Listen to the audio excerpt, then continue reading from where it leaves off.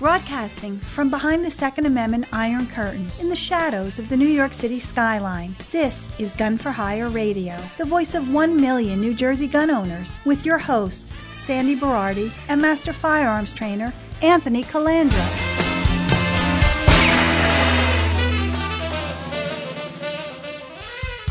Live from the land that freedom forgot, the most listened to Second Amendment broadcast in the nation. Welcome to it. So it's January 14th, show 660, and we're graced with in our presence, our 2A historian, Jay Factor, is on the show. And before I bring Jay on, I just want to say something that Jay lives, I guess it's Central Jersey, and his kids come up all the time, and they come up all the time without their dad. And I got to tell you, I'm not kissing ass, but you and your wife did a great job raising those boys, because they're all young men now, and they're responsible and they're respectful. And I break their chops just like I break your chops, Jay. And they like walk this thin line. Should I joke back, or is he's an elder? I probably shouldn't. So of course I exploit the shit at that. You know what I mean? Because they don't know what ground they stand on. But every time they defer on the side of respect. So I just want to commend you, because it's not easy to raise kids today. And all three of them turned out good. Man, you guys did a great job. So I just wanted to put that out there first. Well, thank you. And right back at you, because they love going up there. And so I remember when Curtis was 6, I went out and bought a Henry Mini Bolt 22 long rifle, single shot bolt action. And I started to teach him how to shoot like my dad started to teach me how to shoot. And then as he got older, we took him to the range and we moved into different calibers. And you get to a point as a dad where I can't do any more training for them, right? Mm-hmm. They've gotten to the point where they've utilized all of my knowledge, but they want more. And so they love signing up for your classes. They love it. Like Vaughn was just up there. Was it holster draw 2 or one of the combat handgun classes? He came home. He didn't stop talking about it for 48 hours. Absolutely love it. Beautiful. And so when you see these guys up there, I think one of the other things that you always say is each one reach one, right? If you notice, like every time they come up there, they've now got 2 or 3 or 4 guys that they bring in up there with them. That I know one of their friends just took the CCARE protocol test up there last week, and he's applying for a permit. I know Curtis was up there last week to renew his qualification, and both he and Vaughn, by the way, Vaughn took CCARE because he's going to apply for his carry permit. Both of them said it was an excellent class, and they learned stuff in that class. So Good. Back at you. Yeah, they're constantly bringing new people, so they're definitely doing their part by each one reaching one. So you did good. My compliments to the chefs. Excuse me. It was a team effort, and with that, I want you guys, everybody listening to the show, if you're new to the show, Jay Factor is one of the heavy lifters involved, putting his time and his money where his mouth is, been fighting to get his carry permit for many years. Now it's post-Bruin, and he's definitely, I think Rosie gave him the moniker of our 2A historian from CNJFO. Not sure, but he's one of our guys out there that is constantly doing his scholarly duties, even though that wasn't his professional upbringing. But it's been his calling in life, because we all do our part, whether we donate money, whether we bring people to the range or whatever. So Jay, post-Bruin, we have our lawsuit churning for carry. We have our assault weapons, evil features. We have our mag case. And there's so many other cases in the lower courts. And you are constantly commenting on them on the New Jersey Firearms Owner Syndicate on Facebook. I want you to enlighten people, especially people that don't have Facebook. Enlighten people on your feelings and the tact and what we should be doing to fight. Not to mention the thousands of letters you've helped people write whose rights were trampled on when they were trying to get their FID card, pistol permit, or carry permit. So without further ado, the next hour is yours. I'm going to go make a salami sandwich.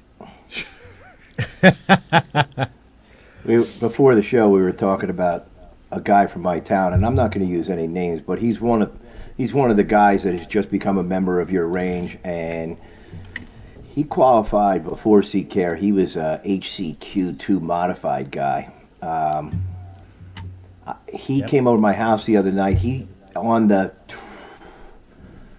27th of December, he was at 136 days for his carry permit. Yeah, he started at August 13th, 2023. Unbelievable. So one of the things the government doesn't understand yet is that the reading of Bruen, and I think we all need to understand when we talk about the 43 other states, and then we talk about the 6 states and the District of Columbia, that New Jersey is one of those 6 states specifically enumerated in Bruen as an outlier. And that's really important because one of the things that I think the government hasn't realized yet is what Bruen is allowing, and I say that because it doesn't actually fit into the 1791 formula. What Bruen is allowing a background check to establish law-abiding responsible citizen. And that law-abiding responsible citizen should be in quotes.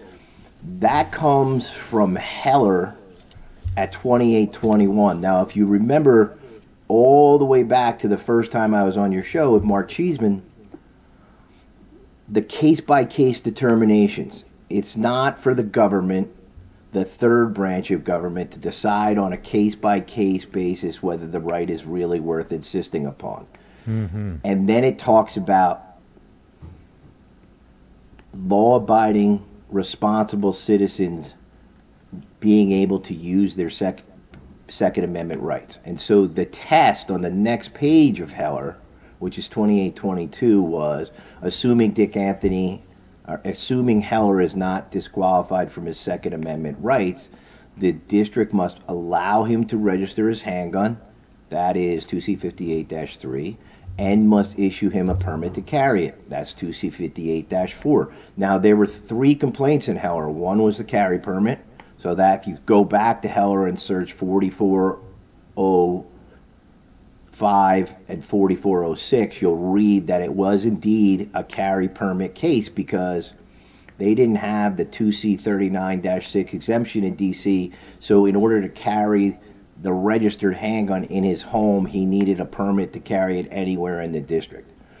But the test that Bruen is now allowing is that Heller 2822 disqualified test. And so technically what the Supreme Court is allowing is they don't even think, and if you go back, and this is a little bit more complicated than we have time to get into, but if you go back and listen to the oral transcript in Heller, there was a discussion of whether licensing was constitutional at all.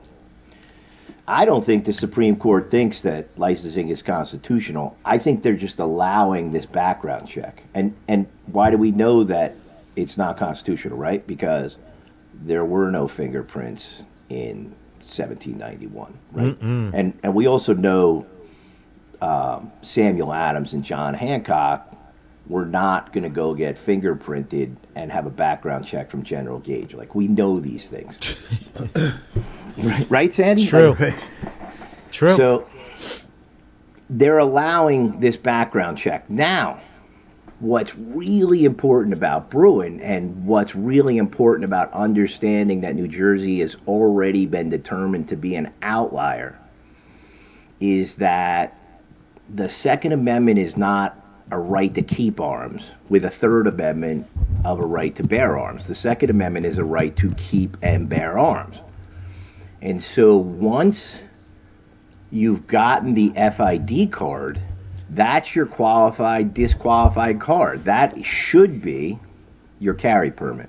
Mm-hmm. And it really, and I think we're going to see this over the course of the next 3 or 4 years, that 2C58-3A permit to purchase a handgun is out.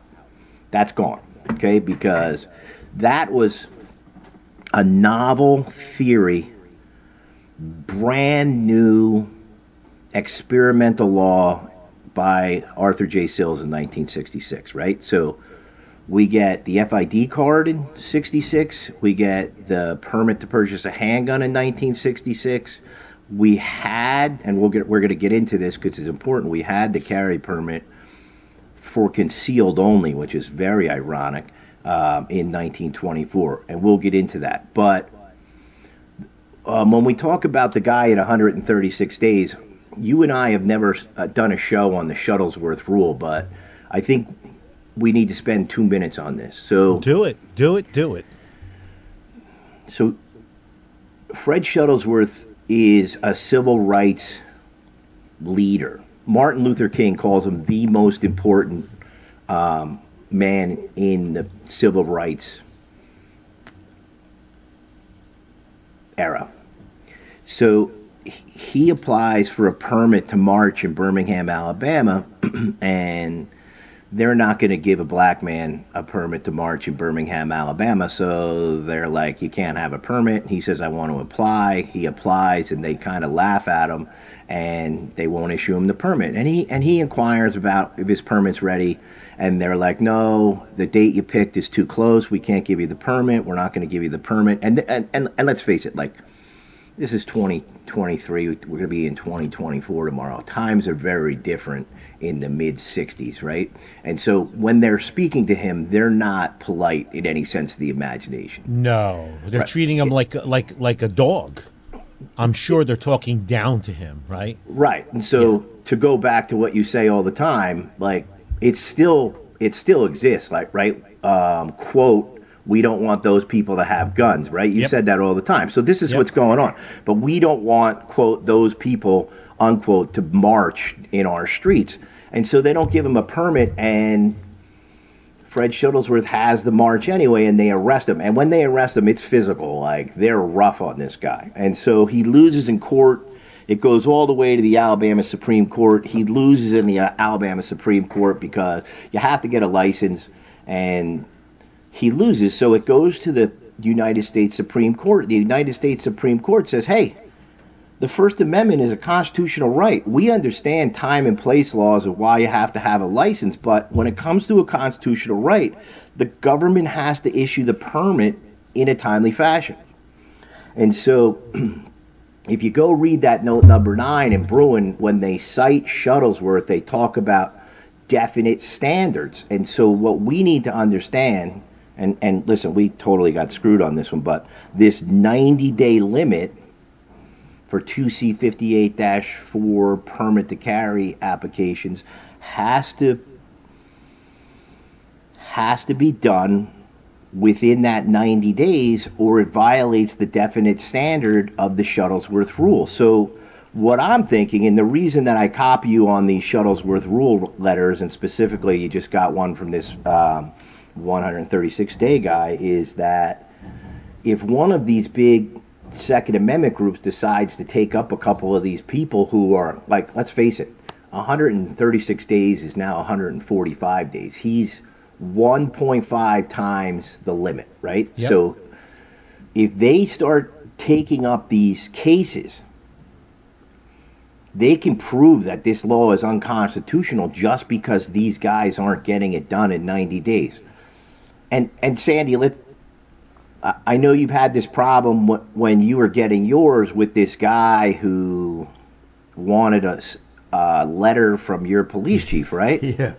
Okay, so that's actually written in the law. Like, they're not allowed to ask for anything else that's not in the statute. So, and Nappin's had 5 or 6 cases that this is actually cited on, that there's a clause in 2C58-3 that the issuing authority is not allowed to require any other papers, fees, nothing. And so if one of these Second Amendment groups gets some of these guys who are at 145, 150 days together and takes the state to federal court, like, you could make the law unconstitutional just on that. And then the argument is not, oh, we want our guys to have a permit. The argument is, our guys already have the permit. The 2C58-3B firearms identification card is your law-abiding responsible citizen card. You've already been fingerprinted. You've already been issued that SBI number. And so it's the government's job to find that you're disqualified, and now it's super easy, right? So let's just say I don't have a carry permit. I got my FID card in 2000, and I go down Tuesday to get my carry permit. The investigation is simple. All they have to do is type in my SBI number to the state police database. And if it comes back that I haven't been arrested, that's it. Right. The investigation's over. Right, Sandy? Exactly. And so... That's not it. We know that. Well, and here's the problem. That's not it, because from 1924, and we're going to get into this, to 1966, and then 1985, 1986, and 1991 are huge numbers for us. The cops just start making their own rules. These rules aren't written anywhere. But what happens is, let's say Sandy goes to get his permit, right? And so, what are you dealing with, the state police barracks? Is that right? Yes, Sandy? state police barracks. Okay. Yeah. That guy doesn't know the law. My chief has told me, we're not lawyers. They heard it from the guy who was there when they got there as rookies. Yeah. Yep. Right? Yep. And that guy's a little older than us, but he wasn't born in 1924. He wasn't born, he wasn't 21 working on the force in 1966. He didn't know the law either. So he learned it from another old guy who was about to retire, who learned it in 66, right? And so these guys have no idea what the rules are. In my Superior Court case in 2020, the chief admitted he doesn't have a manual. These guys don't have a manual. Yeah. So we have to start going after these. We have to start going after the government on these rules. And I think it's easy to go after the 90-day rule, because from 1924 to 2022 is 60 days, right? It was 60 days with the police chief and then 30 days in the court. And when they took the court out, somehow, miraculously, they decided they had to give the judges 30 days back to the police chief and make it 90 days. That's ridiculous. You can't have a law in the books from 1924 to 1922 that's 60 days to do a permit, and then all of a sudden, in 2022, it has to be, they need 90 days. That's ridiculous. That's an easy one to beat, I think. So, let me move away from the Shuttlesworth rule a little bit, and I think it's important, and we'll come back to it in another show, and I think we're going to come back to it a lot, but I want to go over A769, right? Is that A4769? Yes. 4769, right. I want to go over that. So, I think the government, and when I say that, I think New Jersey made a technical error.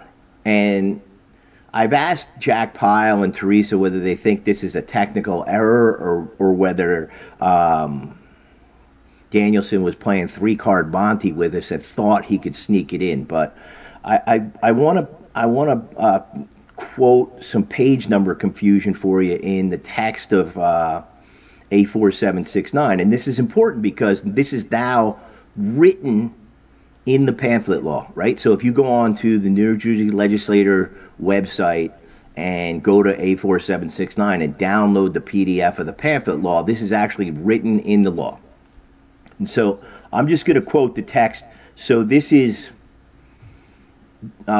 D. So when you start reading it, it goes like A, B, C, D, E, F, G, down the line, okay? So I'm gonna read this. I know Sandy hates it, but I have to do it to get it perfect. Do it. Go ahead. In Bruin, the Supreme Court recognized that states may prohibit individuals who are not law-abiding responsible citizens from carrying firearms in public, right? We just went over that. And endorse the use of licensing requirements for carrying a handgun for self-defense. This is the important part. Although the court did not provide a complete list of lawful requirements, it specifically cited a background check, mental health check, training in firearms handling, and in laws regarding the use of force, among other possible requirements as permissible. Okay? And I'm going to end it right there. And I have to throw a caveat in here. Like, we started this show talking about training. I fully believe in going, and it doesn't have to be gun for hire. It can be your guy, anywhere you live, right? To get people who are better shooters than you and to take classes and to learn how to do things. And the reason I say this is because I always thought I was a really good shooter until I started shooting defensive pistol with 25 other guys in the room, and sometimes I would get smoked. I mean, really, by 3 or 4 or 5 seconds. And so I worked myself up into getting into like 4th or 5th or 6th place on a pretty regular basis, but it took me a while to get there. I really had to work at it. And so I think one of the things that guys need to understand is, like, if you're sitting at home in your multicam pajamas watching Jason Bourne on TV, you're not half as good as you think you are when you get into a room with 25 other guys who can actually shoot.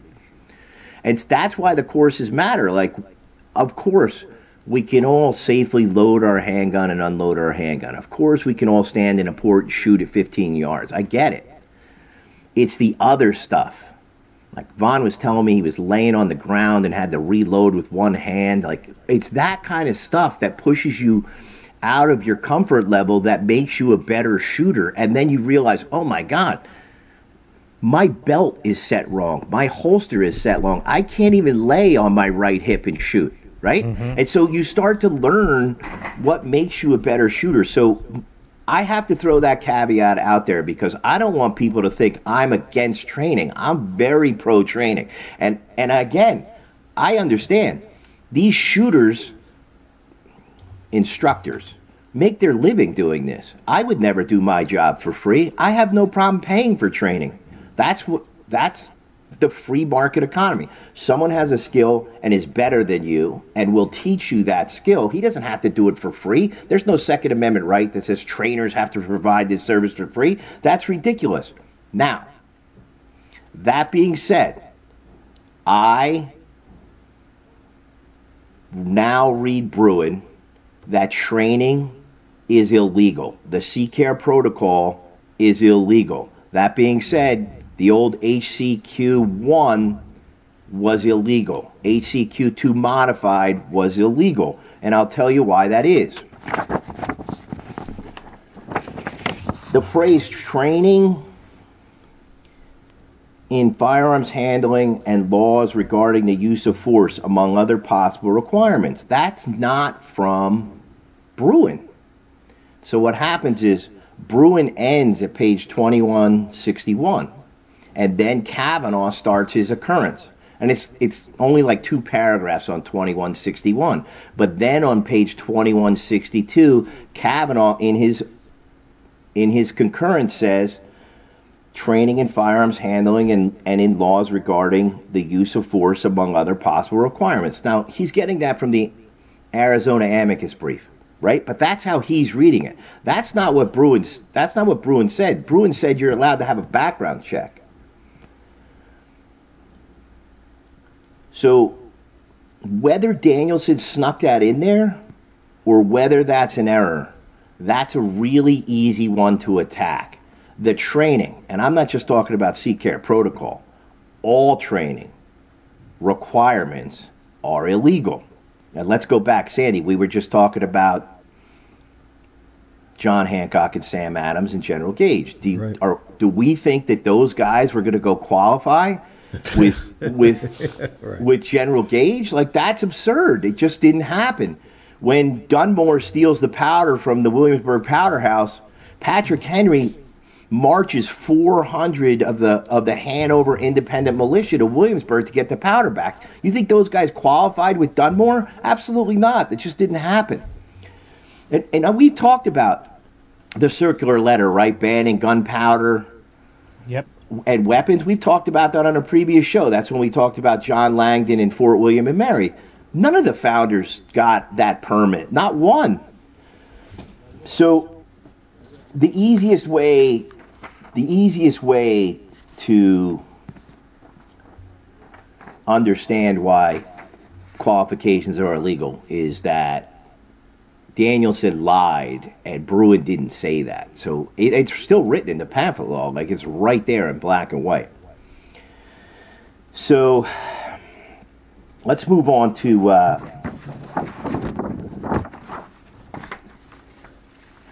Yeah, while you're looking that up, all training, shooting a Glock shooting sports match, going to a plinking match, going to any type of match or competition or training. And I've been saying for years at Gun for Hire, there is no dogmatic way or style. You should be taking Gun for Hire classes. You should go to Rock. You should go here. You should go there. You should take and get different aspects and different presentations and different tacks. And everywhere you go, you'll learn something a little bit different. You always walk away going, And the biggest thing, Jay, I have to tell you, is you hit the nail on the head, especially with our holster draw class. In our holster draw class, we have the first class is holster draw, and then the second class is drawing from concealment. That's probably where your son was laying on the ground. The first thing people realize in the preliminary holster draw class is about 30% walk away going, my equipment's shit. That's why we all have a closet filled with holsters, because they look great when you buy them. And, Yeah. So, and it's a great time to learn that your equipment is shit when you're in a holster draw class, surrounded by peers and instructors who can help you and advise you, rather than a salesperson trying to steer you into a certain holster that might not be best for you, but it's the highest profit margin, or it has the prettiest logo on it or something. So, yes, I'm also against, I do a constitutional right. We should not have mandatory training, and I believe that as a Second Amendment advocate, but as a gun person, train, because you need it. Because if the shit hits the fan, you're going to be glad that you had that training, because you're going to fall into the lowest common denominator of your training, the lowest level, and that's what happens to everybody. So without further ado, go ahead, Jay. And this is great that you say this, because, like, you run a business, and financially, for you to have government-mandated training might be a benefit to you, because you would have more people roll through there. But that's not your position. Your position is you should get training on your own. And that matters, because in the laws at the time of the founding, they talked about doing your own independent training to get ready for militia service. So, like, that actually existed. Training on your own without going to militia duty existed in the 1775, 1776. All right, Sandy, when we first met, one of the first cases that we talked about was in re Priest, 1990. Do you remember that? Yeah. Okay. Oh, yeah. All right, so I've been on your show a few times, and we've talked about Priest a lot, to the point where you guys know the name Priest off the top of your head. Right. Yes. So in Priest, the Supreme Court, and this is really good, because this is like perfect Sun Tzu using the enemy's strengths against them. The Supreme Court says that New Jersey's gun control laws are a careful grid of regulatory provisions. and that close attention must be paid to the specifics of each provision, right? So, now, that's not from Priest. That's from a case called Harmon. But there is a grid, and I don't think everybody understands how the grid works. So, we've got 2C39-5, which is, it's talked about on the show, and it's talked about on Syndicate a lot. New Jersey really doesn't have a Second Amendment right to bear arms. New Jersey has an exemption from illegal carrying of firearms, right? And so the statute that matters for us is 2C39-5, which is unlawful possession of weapons. And so the first clause, or the second clause, 2C39-5B, is that you will not be charged with unlawful possession if you have first obtained a permit to carry as provided in 2C58-4. Okay? So if you're a civilian, Sandy, Jay, one of my sons, and you go for a permit, that's your only way to get the exemption from unlawful possession of a weapon. Right. Okay? Now,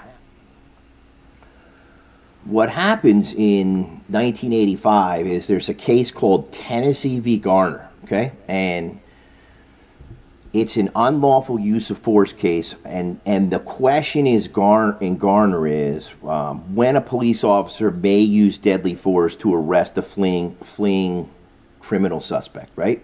So it's government liability, qualified immunity, and possible unconstitutional municipal conduct stemming from a policy or custom. Okay? That case comes out. New Jersey's Attorney General Erwin Kimmelman announces on June 18th, 1985, that all police officers in New Jersey have to qualify with their revolvers twice a year.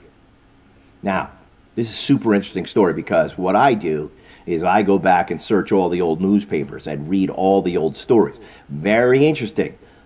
There are cops in 1985 who've been on the force for 19 years, haven't qualified in 15 years, haven't qualified in 19 years. And these guys are livid. They don't want to qualify twice a year. They don't want to qualify once a year. They think they're professionals. The Attorney General sticks to his guns. Okay? There's nothing written in law. It's an Attorney General directive. But it enters the statute in 1986 that all police officers have to qualify with their handguns twice a year. So this is 1986. And that is when the Police Training Commission gets involved, and the Police Training Commission comes up with the course that all of the police officers have to qualify with. Okay, so what you need to understand is that the administrative code only comes out every 5 years. So the code that has the police training course, which is HCQ1, that we know is substantially similar to HCQ1. But that HCQ1 Police Training Commission course is not in the administrative code in 1986, probably because it missed the deadline, right? It was later in the June is halfway through the year, so they didn't have time to put it in 1986 administrative code. The law doesn't contain 2C39-6J. If you go to 1985, there is no 2C39-6J. And then if you go to 1986, there is a 2C39-6J. And so 2C39-6J is all of the government agents. And when I say government agents, it's not just government agents. It's like quasi-law enforcement people, like transit cops, train police, all of these guys, because they all qualify with you, right? Yep. Those people are now exempt from 2C39-5 because of this 2C39-6J exemption. But in order to qualify for the exemption, they have to pass the Police Training Commission qualification course, which we know is HCQ1, right? And so the way the law is designed, it's designed for law enforcement personnel and then these quasi-law enforcement personnel, right? The guy who works for the liquor board, all of these guys, the dog catcher, all these guys who are listed in 2C39-6, these government agents have this exemption if they qualify on this Police Training Commission course. This thing doesn't enter the administrative code until 1991. And so we know this because, and I'm going to give you a page number, and your people should write it down, and you could go to the New Jersey Library and look this up. 1991 New Jersey Register, 2258, 23 NJR 2258. That's the page number. So 23 is the volume. That's 1991. This is the first time that qualifications enters the code. But here's the really wild part of the story. in 1991, that's when urgent necessity, the Sicardi rule, enters the code. So they're actually, it's like 1354-2.2 and 1354-2.3. So 2.2 is no one's allowed to get a 2C58-4 permit unless they provide urgent necessity, which is defined, and Cheeseman loves this one, which is defined as a special threat to the applicant's life, previous attacks, and there's another documented threats, right? We've talked about this in the past, yep. Right? And when you said Nappen always says you have to be dead before you get the permit, but that's the way Priest read. And so what they do in the New Jersey Register, which is how you get stuff into the New Jersey Code, what they do is they don't follow the Administrative Procedures Act. They just put it in there as precedent from In Re Priest. So it actually says in the register, we're putting New Jersey court precedent from In Re Priest into 1354-2.2. You must have urgent need is defined as urgent necessity, documented threats, previous attacks, and a special need for self-protection. So in 91, they're not going to issue a permit to anybody. We know this, right? And I'm the wrong guy to talk to. New Jersey was issuing permits. I got denied by the Sicardi rule in 2008. I got denied by the Sicardi rule in 2020. I also worked with Cheeseman, who got denied by the Sicardi rule 2 times, and I worked with Gillard, who, let's face it, you guys know John Gillard. John Gillard actually met the requirements of the Sicardi rule, and they still didn't give him a permit. Yep. But the point is this. The code in 1991 had nothing to do with Sandy or Jay or my kids friends getting a 2C58-4 permit. This was training for police officers to avoid government liability in excessive use of force cases, that they could say that their police officers qualified twice a year. And not only were they trained to use their handgun properly, but they were taught the use of force. Now, why does that matter? Right? You're like, Jay, what do you do with all this useless data? It's super important data. Yes. Because we got to go back to Heller. You guys have heard this, and there's 2 pages in Heller, so it's 2116 and 2117. And so Heller says this is not to cast doubt on long-standing laws, right? New Jersey has held for years, and it's in my case, it's in Cheeseman's case, it's in Gillard's case. Who was the guy that ANGRPC ran with the ATM machines? Rogers? It was Rogers. It was in Rogers. Rogers. Yeah. It was in Rogers' case. They're trying to claim that their law is long-standing because it's been on the books since 1924. Well, this is ridiculous. There was no live fire qualification in 1924, and there certainly wasn't a concealed carry holster requirement in 1924. That's all new from 2022. And so the point and why this matters is that if they put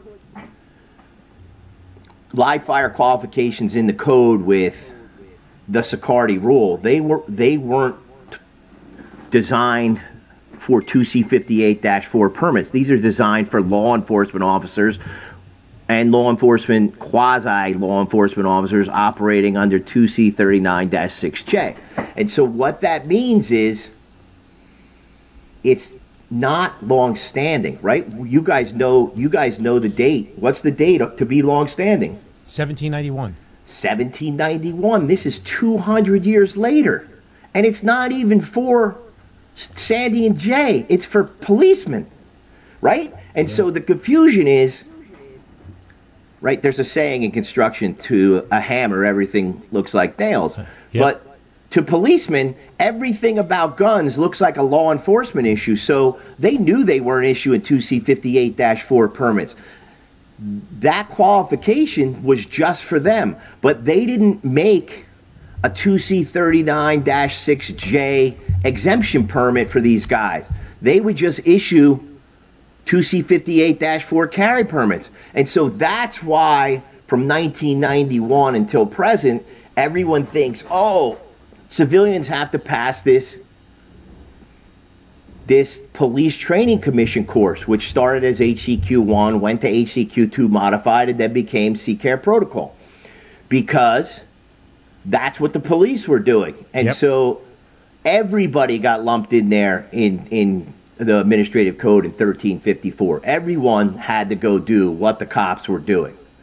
And so if we understand that, then the law really starts for live fire training qualifications for civilians really starts in 2022, which means it's not long-standing, okay? Nope. So that's really, really important to understand, okay? Jay, we got to hold off right there. All right. I want to do housekeeping. Hold that thought. 2022 is when it started.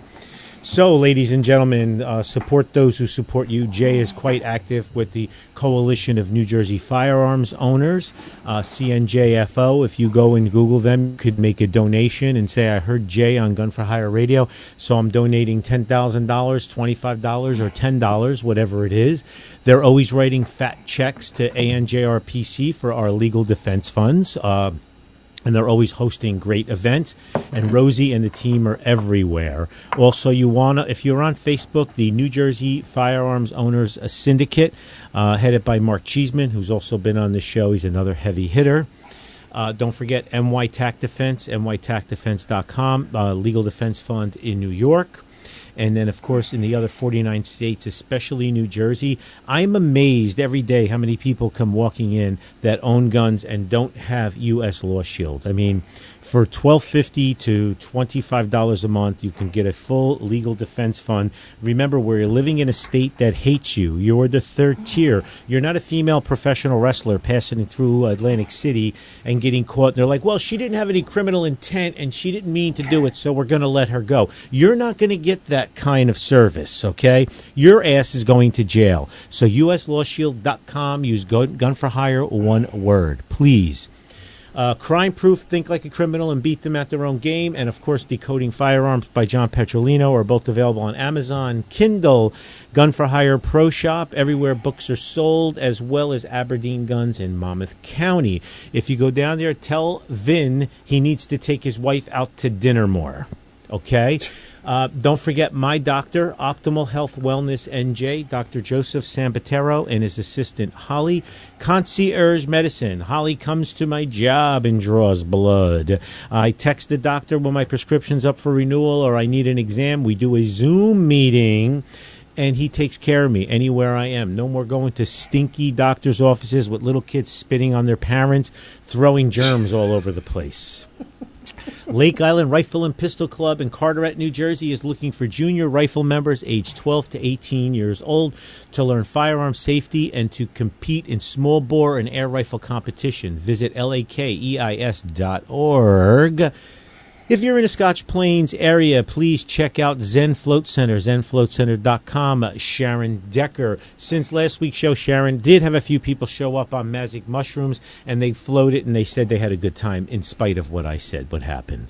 They might go schizo. News2a.com, NEWS, number 2, letter A.com. News2a.com, a great source for all your 2A news. They're on X/Twitter, Instagram, Facebook, and obviously their website. These guys are everywhere. My buddy John Valenti on the Varsity Firearms podcast is a very important podcast you should be listening to. Again, standstrong.biz, 465 pro 2A businesses, products, or services. All I get is positive feedback. All I get is feedback from the people listing on there. All of you should be reaching out to FOD1 at optonline.net. John Acapinti and his son are the ones that are running and hosting the Friends of the NRA dinner, which will be October 2nd at the Tides Estate in North Haledon this year. Jay was one of the speakers at last year's NRA dinner. He brought his lovely wife there, and they had a good time, and he spoke about two-way historian things. I was the keynote speaker. It's going to be a great night. It is October 2nd of 2024. Jay, I believe everybody's had advance notice of the date. Do you think so?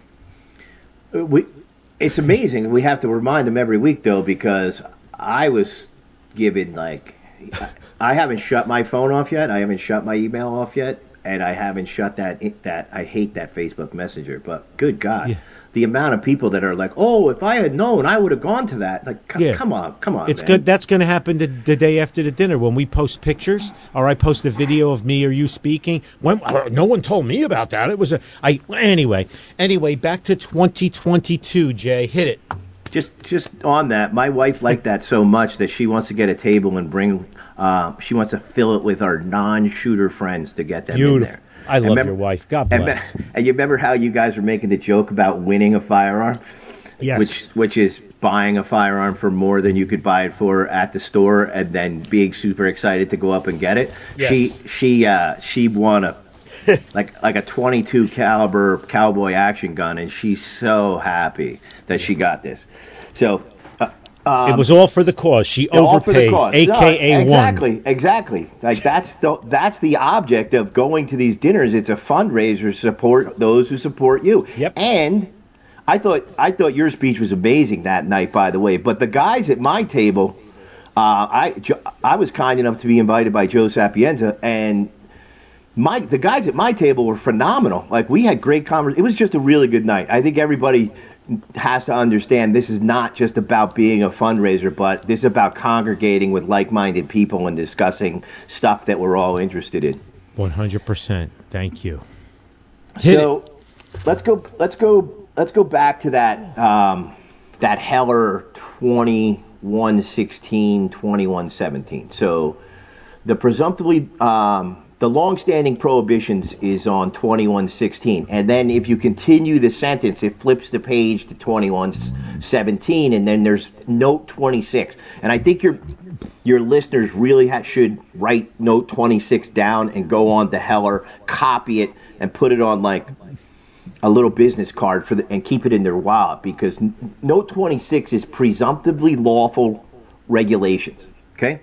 Now, we talked about this before, but this is really important when we're discussing CCARE protocol, and quite frankly, really important when we're discussing the Jensen case and the ANJAR PC case, right? So Dan's case and David's case, which are actually one case.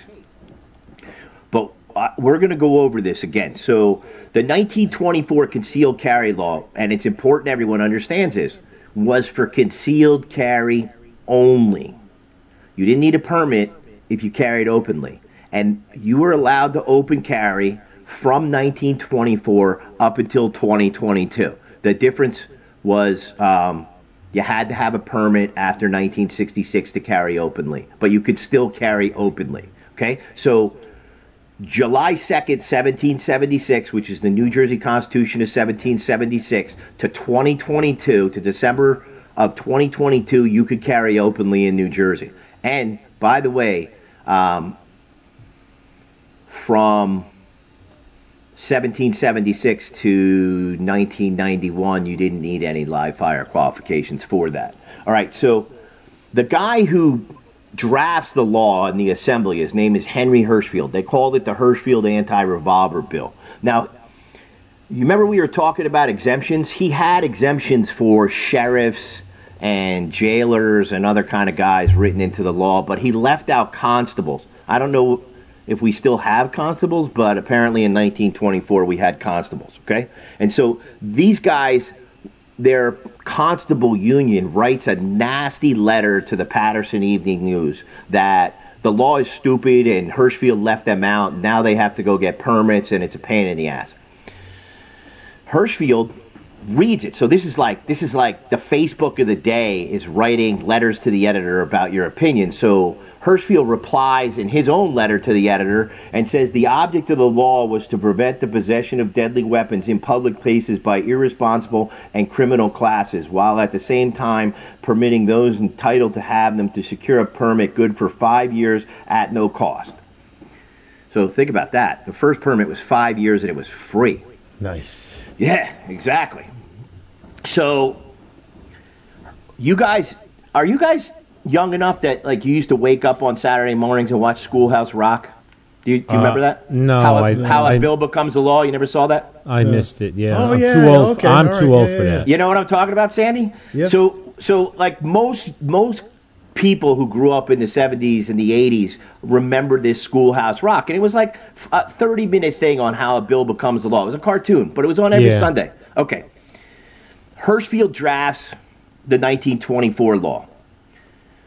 It goes to the Senate. There's a guy named Clarence Case. Clarence Case puts 25 amendments on it. It goes back to the Assembly. The Assembly approves the 25 amendments. The clerk of the Assembly makes a mistake and sends the wrong version to Governor Silzer. That's the governor in 1924. The clerk of the Assembly sends the original version to Silzer, and that's the version that Silzer signs, not the version with Clarence Case's 25 amendments. So when the law is printed, Clarence Case is trying to tell his friend how to get a carry permit, and he's looking at the law, and he's like, my 25 amendments aren't in there. It gets to Attorney General Katzenbach. He says the law is illegal because the governor signed the original Assembly version and not the version with the 25 Senate amendments. This thing goes back and forth for weeks. Unreal. Katzenbach changes his opinion somewhere halfway through and says the Supreme Court's going to have to rule on it. It's not illegal. Now, there's a Supreme Court justice. His name is Black. He's up in Patterson.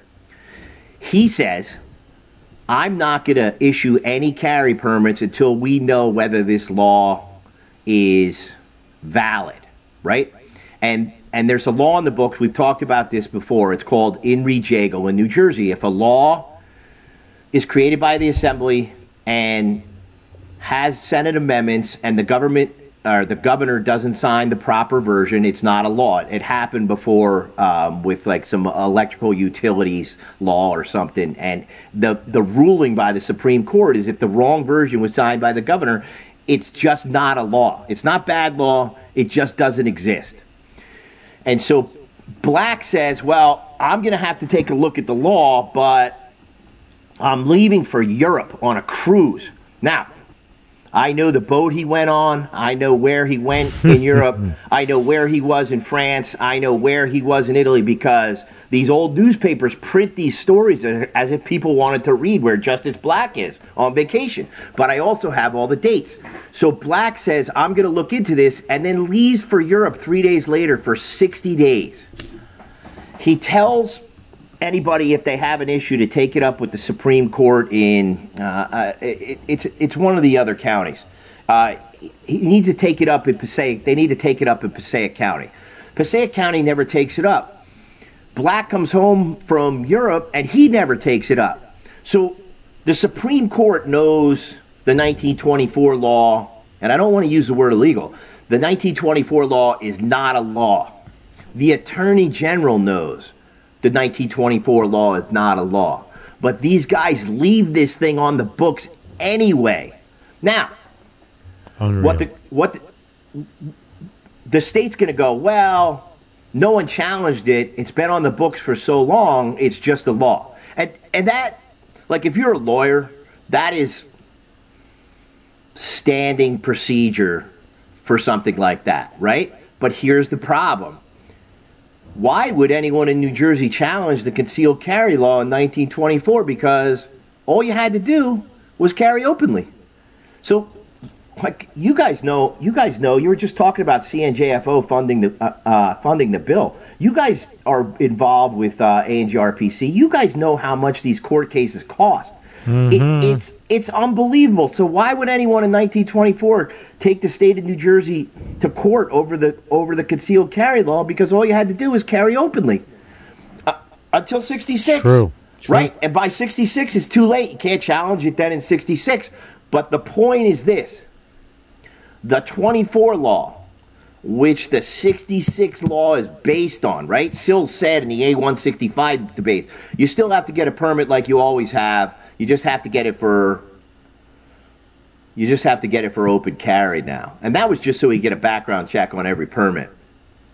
But the point is, the 24 law was never presumptively lawful, right? And so when the government starts talking about, oh, well, our concealed law is presumptively lawful because it's been on the books since 1924, not to Justice Thomas. That's the exact same thing. What they did with that 1924 law is the exact same thing that Birmingham, Alabama did to Fred Shuttlesworth. They just decided they were going to push their illegal law through or deal with the law illegally. It's the same thing. And so that's super important that we understand that the law really starts in 1924. So they can't even claim 1924. Not that it matters, because 1924 is what? It is 150 years, 133 years after 1791. Mm-hmm. So this is why, Sandy, do you remember when we first met and Anthony said something about, like, Jay looks at it in a completely different way? Yeah. And this is why when we come on here and we talk about history, like, the history is so important. And maybe back when we were doing the Cheeseman case in 2016, I was a little bit of a heretic at the time. I think by 2018, it started sinking in that the history matters. But look how Bruin was decided. Bruin was decided on the history matters. And so here what we've got is, we've got the 24 law was illegal to begin with. The 1991 administrative code was for police officers only because of government liability, right? And so when we get into 2024, the C-Care protocol is brand new law from 200 plus years, 220 years after 1791. And so when I say, okay, if you're just a guy who doesn't read Patterson's laws and doesn't read Heller every day, and doesn't read Bruin, and doesn't understand Catano, and doesn't read McDonald, right? Like most guys. Like, I'm kind of a nerd when it comes to that. You're our nerd, though. Yeah, but what I'm saying is, it's easier for those guys to pay to take C-Care protocol than to go to court, because it costs 500 times more to go to court to argue I already took HCQ1, I shouldn't have to take C-Care protocol. Now for me, it's different, because I can go to court and just like I'm talking to you, I can throw all these dates and numbers and page numbers from at the administrative code of the New Jersey Register, plus I have all the evidence documented with these old newspaper articles. I clip them all. I save everything as a PDF, and I save everything as a JPEG. And so I could just print out an appendix that's got all this stuff in it. And so for me, if the prosecutor... So I've already written the brief. Oh, this is important. Remember how you guys are talking about everybody had to meet? What was the deadline? December 30th? December 31st? December 31st, midnight. December 31st. So today at midnight. Okay.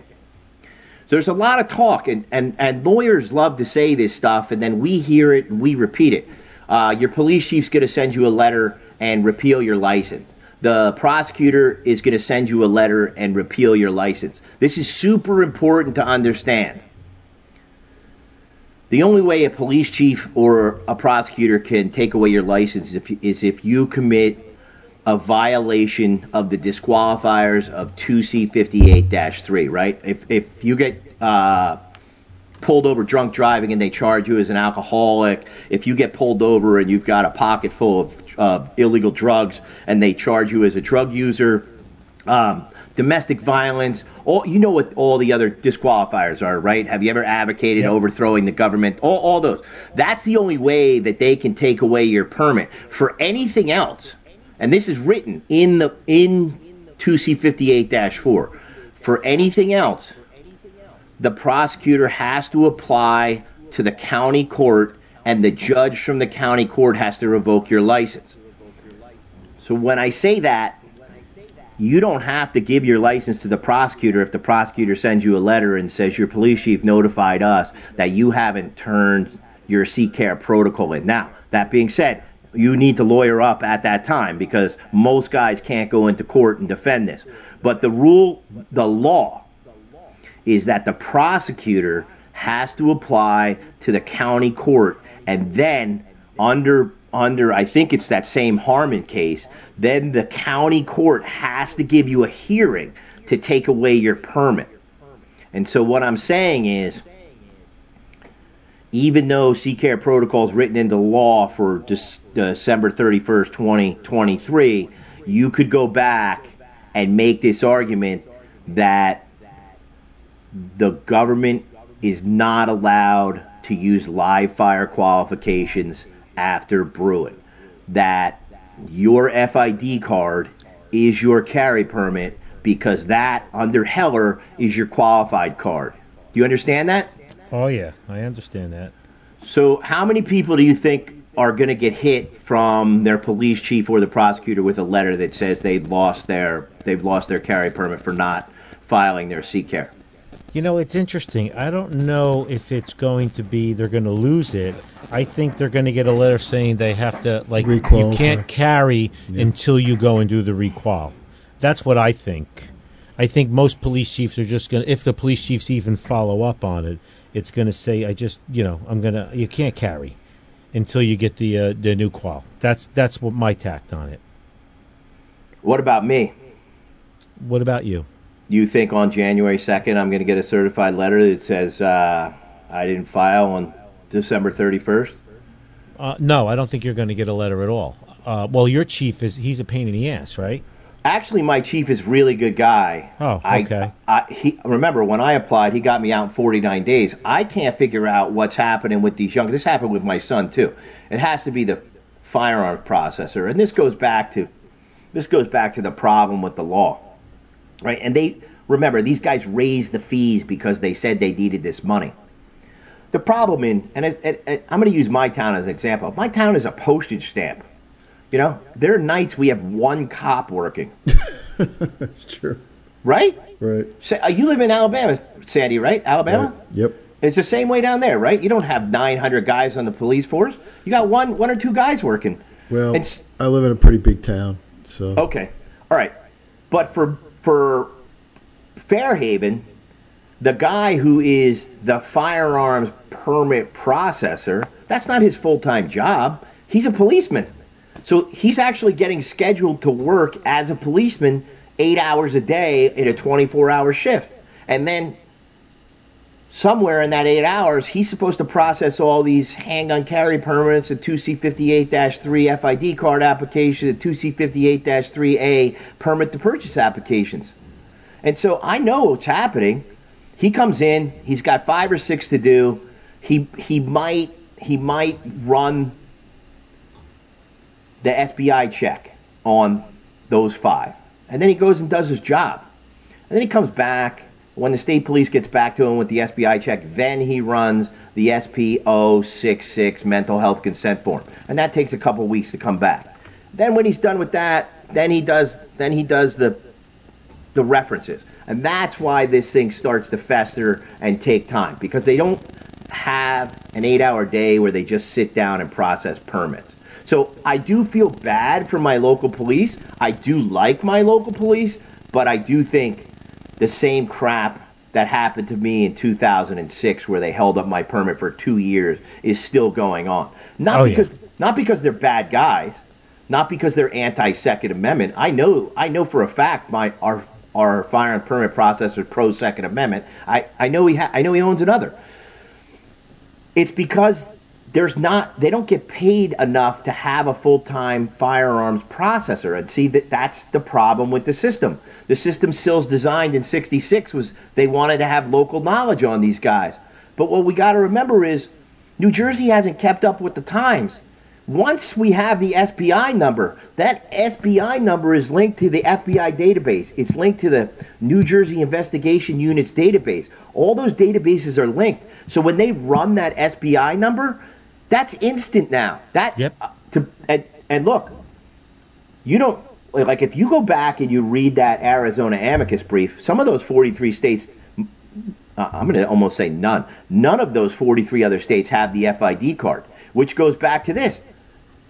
You could really run a carry permit with a NICS check because it's 100%. It's the same database. And I'm not talking about the NICS check you're doing right now. Anthony, where are you guys right now on NICS? How many days? Like 4 days behind because it's the not so instant background check. Right. The Attorney General inserted the state police as a middleman for our system. Well, which is one of the reasons that NICS is going to fall. NICS is going to fall. It's going to fall. It's going to fall for two reasons. First of all, it's redundant with the FID card, right? They've already done the background check, so once you have that SBI number, you don't need another NICS check, and the government doesn't get to recheck you every week or every 2 weeks or every 3 weeks. They get to check you once.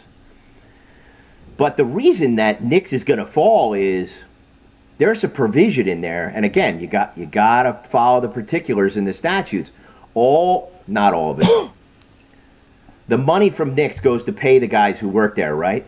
Yep, $16 to the state. There's a guy on Syndicate. His name is Hunter Alfuso. Hunter Alfuso. This guy has done what I did, but with background check freeze, and he's tracked all the money down with Freedom of Information Act requests. Yep, millions, and multiple millions of dollars, and I don't know his numbers off the top of my head. But multiple millions of dollars in surplus. Guess what the state police does with that money? It's written in the statute. The leftover money from non-criminal history background checks, which is the SBI 212A, which is where the NICS money goes into the same fund, non-criminal history background checks, goes to buy state police cars. Yep. Yeah. So they're funding buying themselves new cars with Second Amendment money. And here's the problem. Let's go back to 66. Sills' terminology in 66 is the fit elements of society.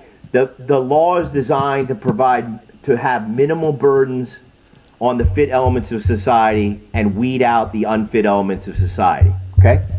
So Burton's fit elements of society is Heller's law-abiding responsible citizens.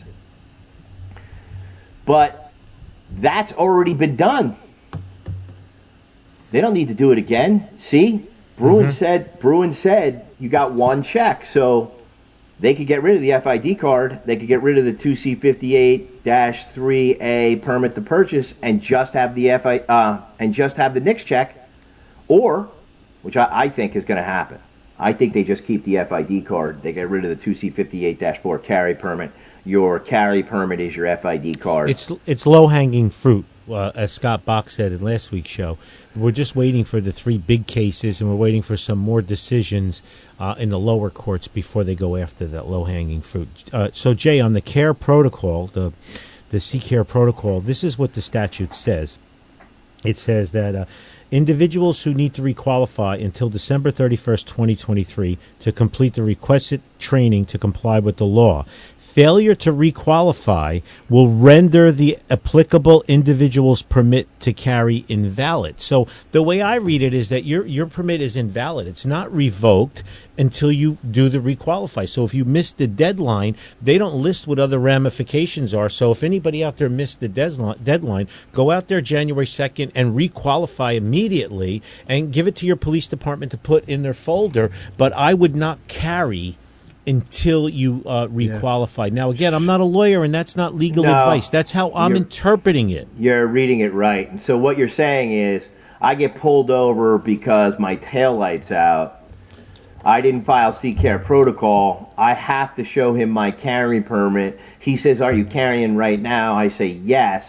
And they go, you didn't turn in your CCAR protocol. This permit's invalid. We're arresting you for violating illegal. That's how possession. I read it. I'm hoping that the 22 county prosecutors read it the same way, so people aren't going to carry until they get their CCAR protocol. I think you're right.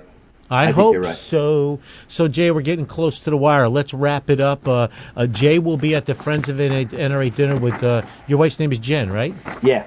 With his wife, Jen, and a group of people. I think they're tables of 10, October 2nd.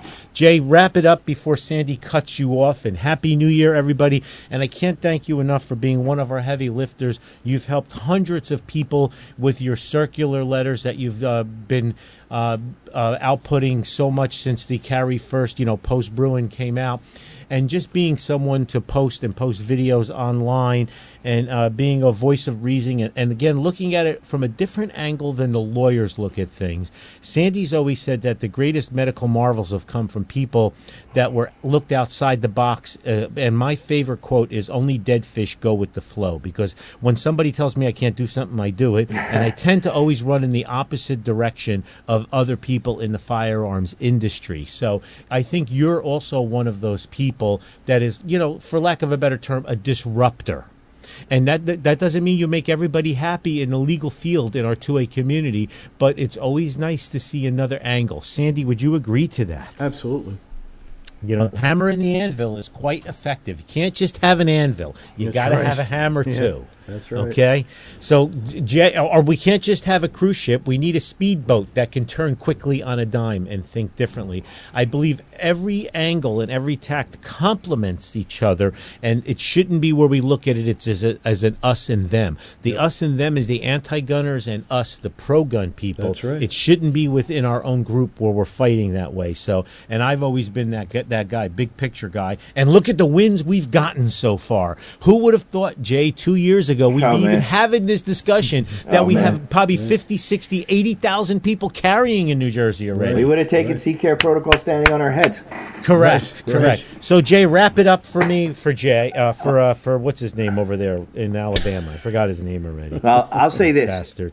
It's getting better. Don't get frustrated. This thing has gotten progressively better every month from where we were, like you said, in 2018, right? And so if you're frustrated, that just means that you have to donate to the groups. And you guys know who the groups are, right? CNJFO, NJRPC, FPC, NRA. You have to donate to these groups that are fighting these cases because we have to knock this off piecemeal, one problem at a time. We can't just knock the whole thing out. And so donate to the groups and spend your money wisely. And I think, I hate CCAR protocol, but you should spend your money on training. And if you guys take that from this show, then it's a good show. Yep. Sandy, up. Thank you very much, Jay. It's always a pleasure. You've looks like you've done it again. All of you. Good. You've wasted yet another perfectly good hour listening to Gun for Hire Radio. Gun for Hire Radio is a Kind of Think media production. Music used in this broadcast was managed by Cosmo Music, New York, New York. On behalf of our show host, Master Trainer Anthony Colangelo, author of Crime Proof, Think Like a Criminal and Beat Them at Their Own Game, which he failed to mention again this week. I mentioned it. You did one time. It wasn't good enough. I mentioned it. Which is available wherever great books are sold and at the Gun Shop, Book Shop, Gun Range, known as Gun for Hire, where Jay and his entire family goes to shoot. Bypassing, by the way, many, many other ranges, I must say, because I used to live right near Jay. His wife won't go in the bathrooms of any other range. That's true, yes, and nor should she. And we love you guys from the shadows of the New York City skyline and the beautiful Gulf Shores in Alabama, where it is still warm and sunny. We love you guys. God willing, Jesus tarries, and the batteries hold out. We will see you again next week. Sweet home Alabama, oh sweet home.